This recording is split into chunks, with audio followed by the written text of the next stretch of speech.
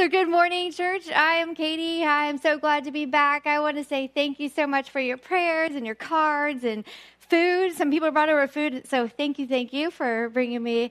And I'm walking well, I would have to say. So as we walk through this, that we are going through the Psalms this summer, we're going to continue that journey here this morning.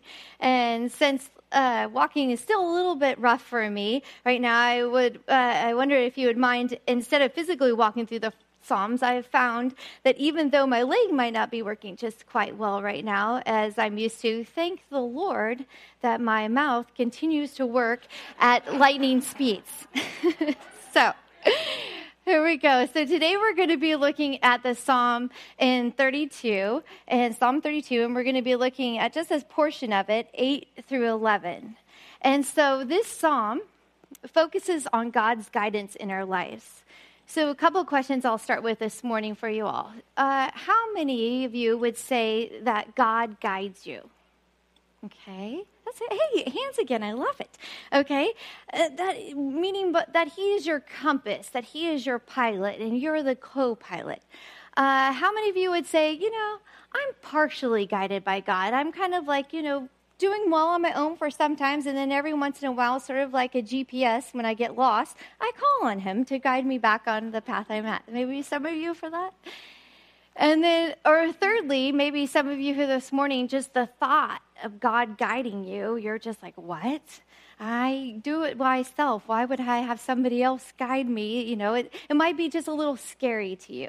And so hopefully through this psalm this morning, you will see how God guides us. And not only does he guide us, but in this psalm, we're going to see instruction, a warning, and a promise. Okay, so what I found that this scripture gives us, it gives us a clear vision. If we trust God, he will guide us. But it takes some action on our behalf. We have to be obedient to his leading.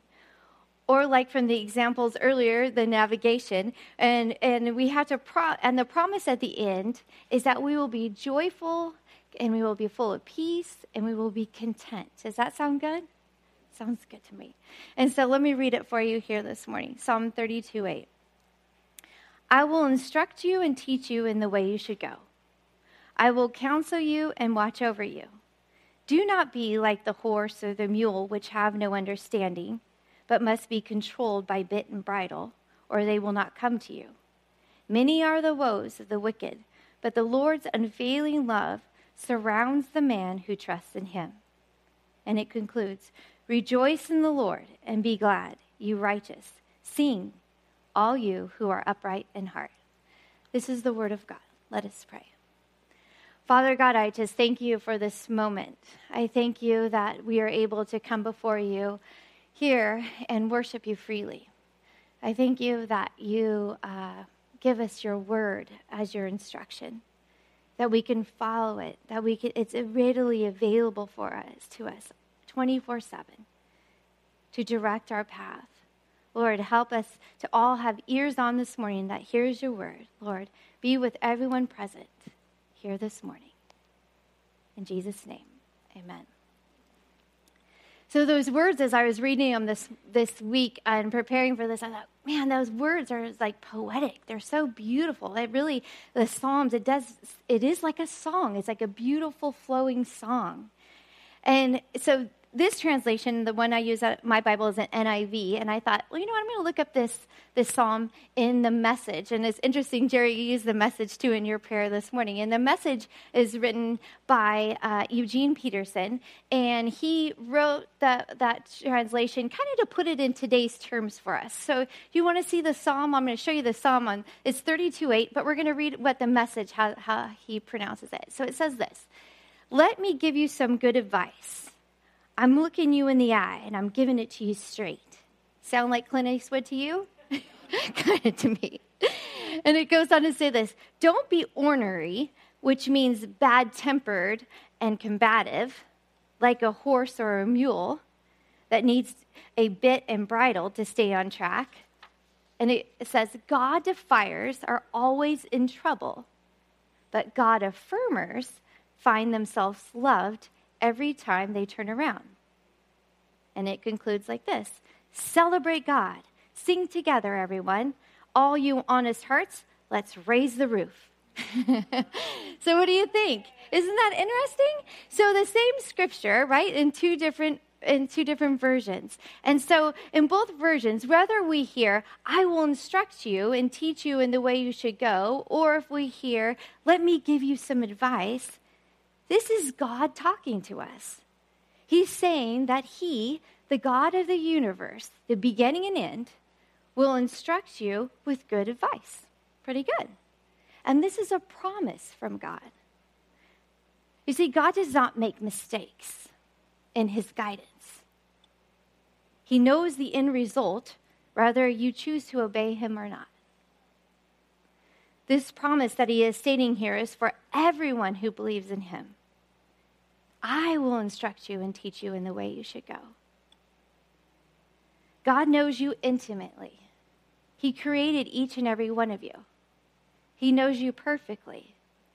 So with that understanding, I'm thinking that the odds of looking to God for guidance along this journey are hands down better than trying to set out on this journey on my own or on your own wisdom and direction. What do you think? Yeah. And in Psalm 1:1, this is what it says there. It says, the person who does not follow the lead of other men is a happy man. That's good. Or in Psalm 31:3, David writes this. He says, since you are my rock and my fortress, for the sake of your name, lead and guide me. We've been talking about David throughout the Psalms this whole summer, and as we found out, David was sometimes in trouble. Sometimes he was dependent all the time upon God in his life, and that there was times where he was hiding and found himself in a cave hiding away, but he was like praying in the Psalms and saying, God, you will guide me, instruct me. Or maybe it was a time where he was dancing with joy and he was just praising the Lord as God guides him down a different path. And so God will counsel us.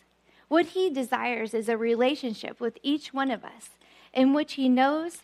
And this is confidence here, people, because there's nobody that knows this. He knows our past, he knows our present, and he knows our future. And so with that type of knowledge, we would be foolish, really, not to trust him with all of our hearts and lean not on our own understanding, and all our ways acknowledge him, and he will make our path straight. Does that sound familiar to you? That comes from Proverbs 3:5 and 6. That's good stuff. And so if you've noticed this morning, there's kind of an overwhelming theme here. And the one word that I'm focused on this week is the word trust. And so if you look up the definition in the Webster Dictionary, that's that old thing. I actually went on the web and looked it up. But in the Webster Dictionary tells us that trust is this: belief that someone or something is reliable, good, honest, effective, etc. Right? So that is trust by definition. So I thought that's good, but I'm going to do some more research. What do other people think the word trust is? And I came across this on a blog, and she wrote this: trusting is so much more than having a belief in something or someone. Trusting has much to do with certainty. It is knowing absolutely 100% that if we have complete safety in whatever we place our trust in, trust is resting, brothers and sisters. Not sleepful rest, but the spiritual kind of rest, which is blessed. And it gives us a blessed assurance that all is well within my soul, that the one I place my trust in. How do you like that definition? That's good.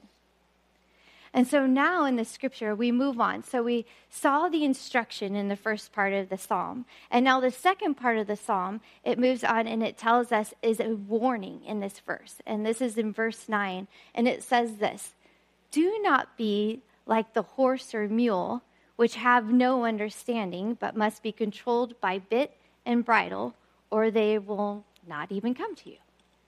So as I was reading this, I thought, Well, this is a good description for us here in Paso, right? How many of you have horses? How many of you have been around horses? Okay, you have a few. Okay. So we have horses, or you live around horses, you know about horses.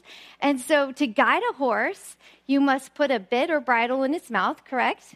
To control the direction in which you want it to go. And I hope you don't mind my stories, but I'm going to stop here for a moment. I got to tell you a story. Okay. So when I was around 8 years old, I had what you would call an obsession with horses. I loved horses, and I wanted a horse so very bad, but that probably wasn't happening since we lived in an apartment. And so, anyhow, I wore, back then it was really popular to wear iron-on shirts. Y'all remember that? Okay. So I had iron-on shirts with horses on it. Every one I can find, I bought. And so I had iron-on shirts, and I had, for my birthday, all I wanted was those little horses that you can get down at Farm Supplies. You can collect all the different ones. I don't know if you remember those.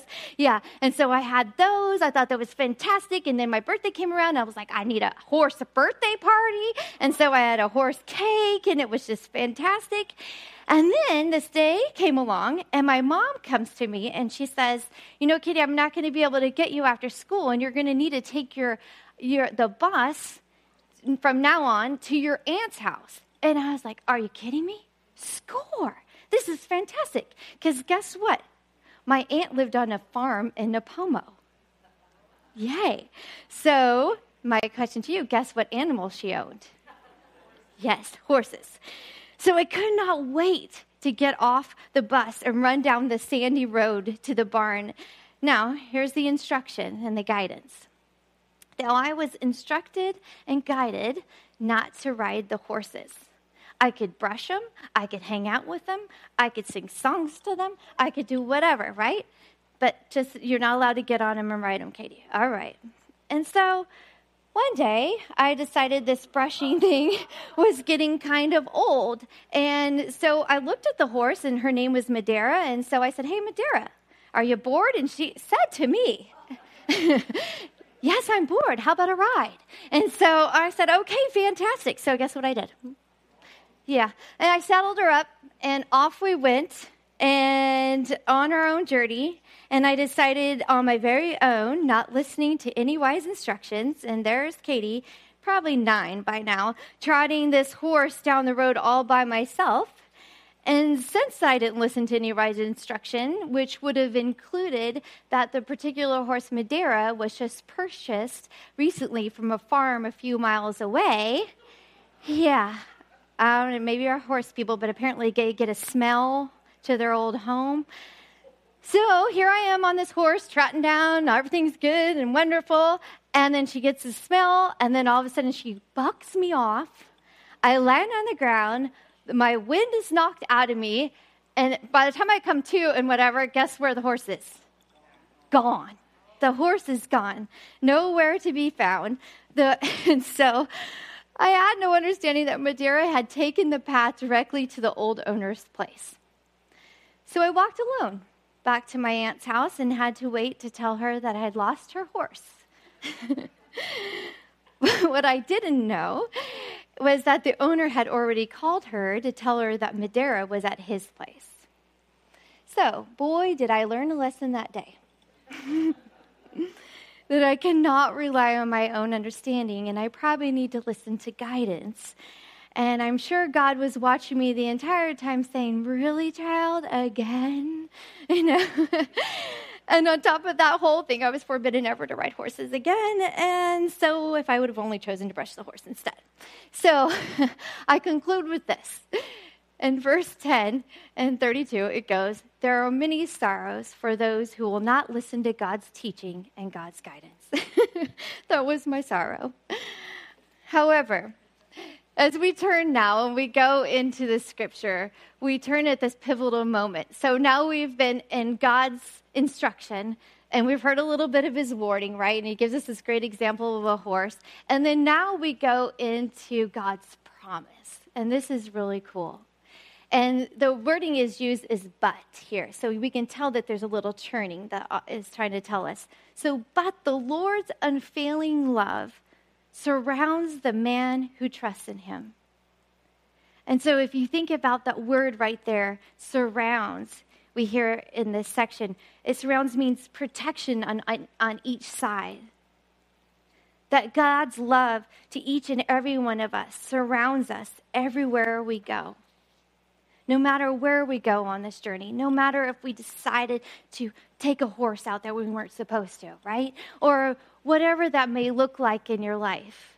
Maybe whatever problem that you have faced or you're facing right now, that God's love surrounds you as we lean on him for his guidance. That no matter whatever heartache that you've been through, that God's love surrounds you. And that no matter what burden that you carry, that his love surrounds us. But there's an obedience to that. His love surrounds us as we trust in him. And I want to tell each and every one of you here this morning that God, the creator of the universe, he is fully committed to each and every one of you.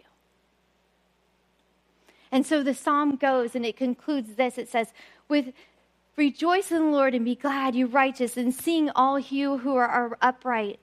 Because joy, contentment, and peace, they are all yours if you follow him. We can walk through whatever life throws our way. And I'm sure if I sat down with each and every one of you, you could probably all tell me your stories of life that is what life has thrown your way. And they're real. But as we rely on God and as we trust in God and as we trust in his guidance and we remain on that path, then our response can be that of rejoicing and singing, or what the message told us this morning, of raise the roof. Because we know that God's love, we trust in him, and God's love is surrounding us at all times on this journey. And so I started this morning with a question, and I want to end today with a quick question to you. So, first one, whom are you listening to? Who are you following? Are those things, voices, stuff, people, are they leading you to loving kindness, surrounding loving kindness? Or are those things leading you to sorrow? And so, as we talked here this morning, I'm assuming, that remember how I asked you before, that if God is guiding you in your life, and most of you raised your hand, there might be some of you here this morning that this is all new to you. Or some of you here this morning that, God is guiding me, but I've been on the wrong path, Katie. I've taken the wrong path for a little while, and I'm ready to put my feet back on the path that's straight, right? That he directs my path like Proverbs 3, 5, and 6.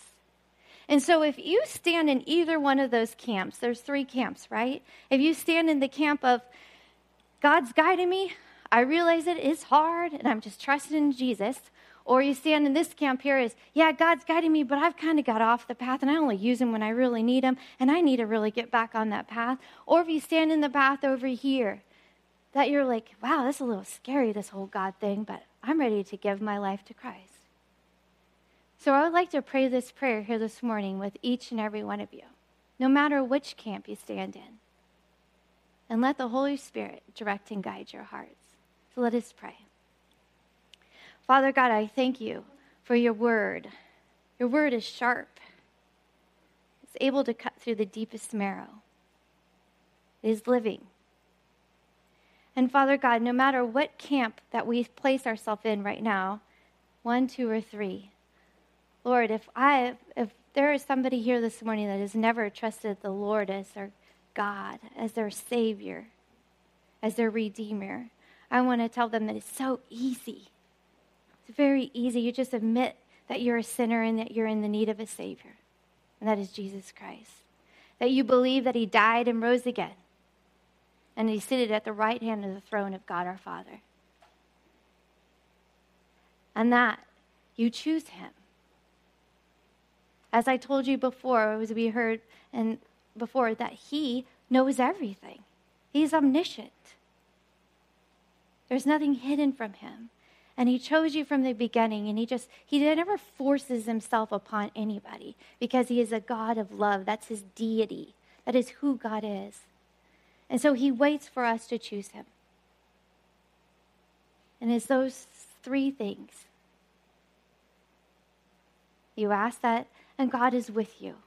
And for us who have received God as our Savior, but we've kind of just walked off the path, and we've been out letting other voices and other things lead us, Lord God, I just pray that you would take our little stubby toes and put them right back on that path. And Lord God, for all of us for us this morning that it says, yes, God, we're following you as best as we can. I pray that we would feel an extra anointing of trust in our souls this week as we lean on you. And we thank you for your word. In Jesus' name, amen.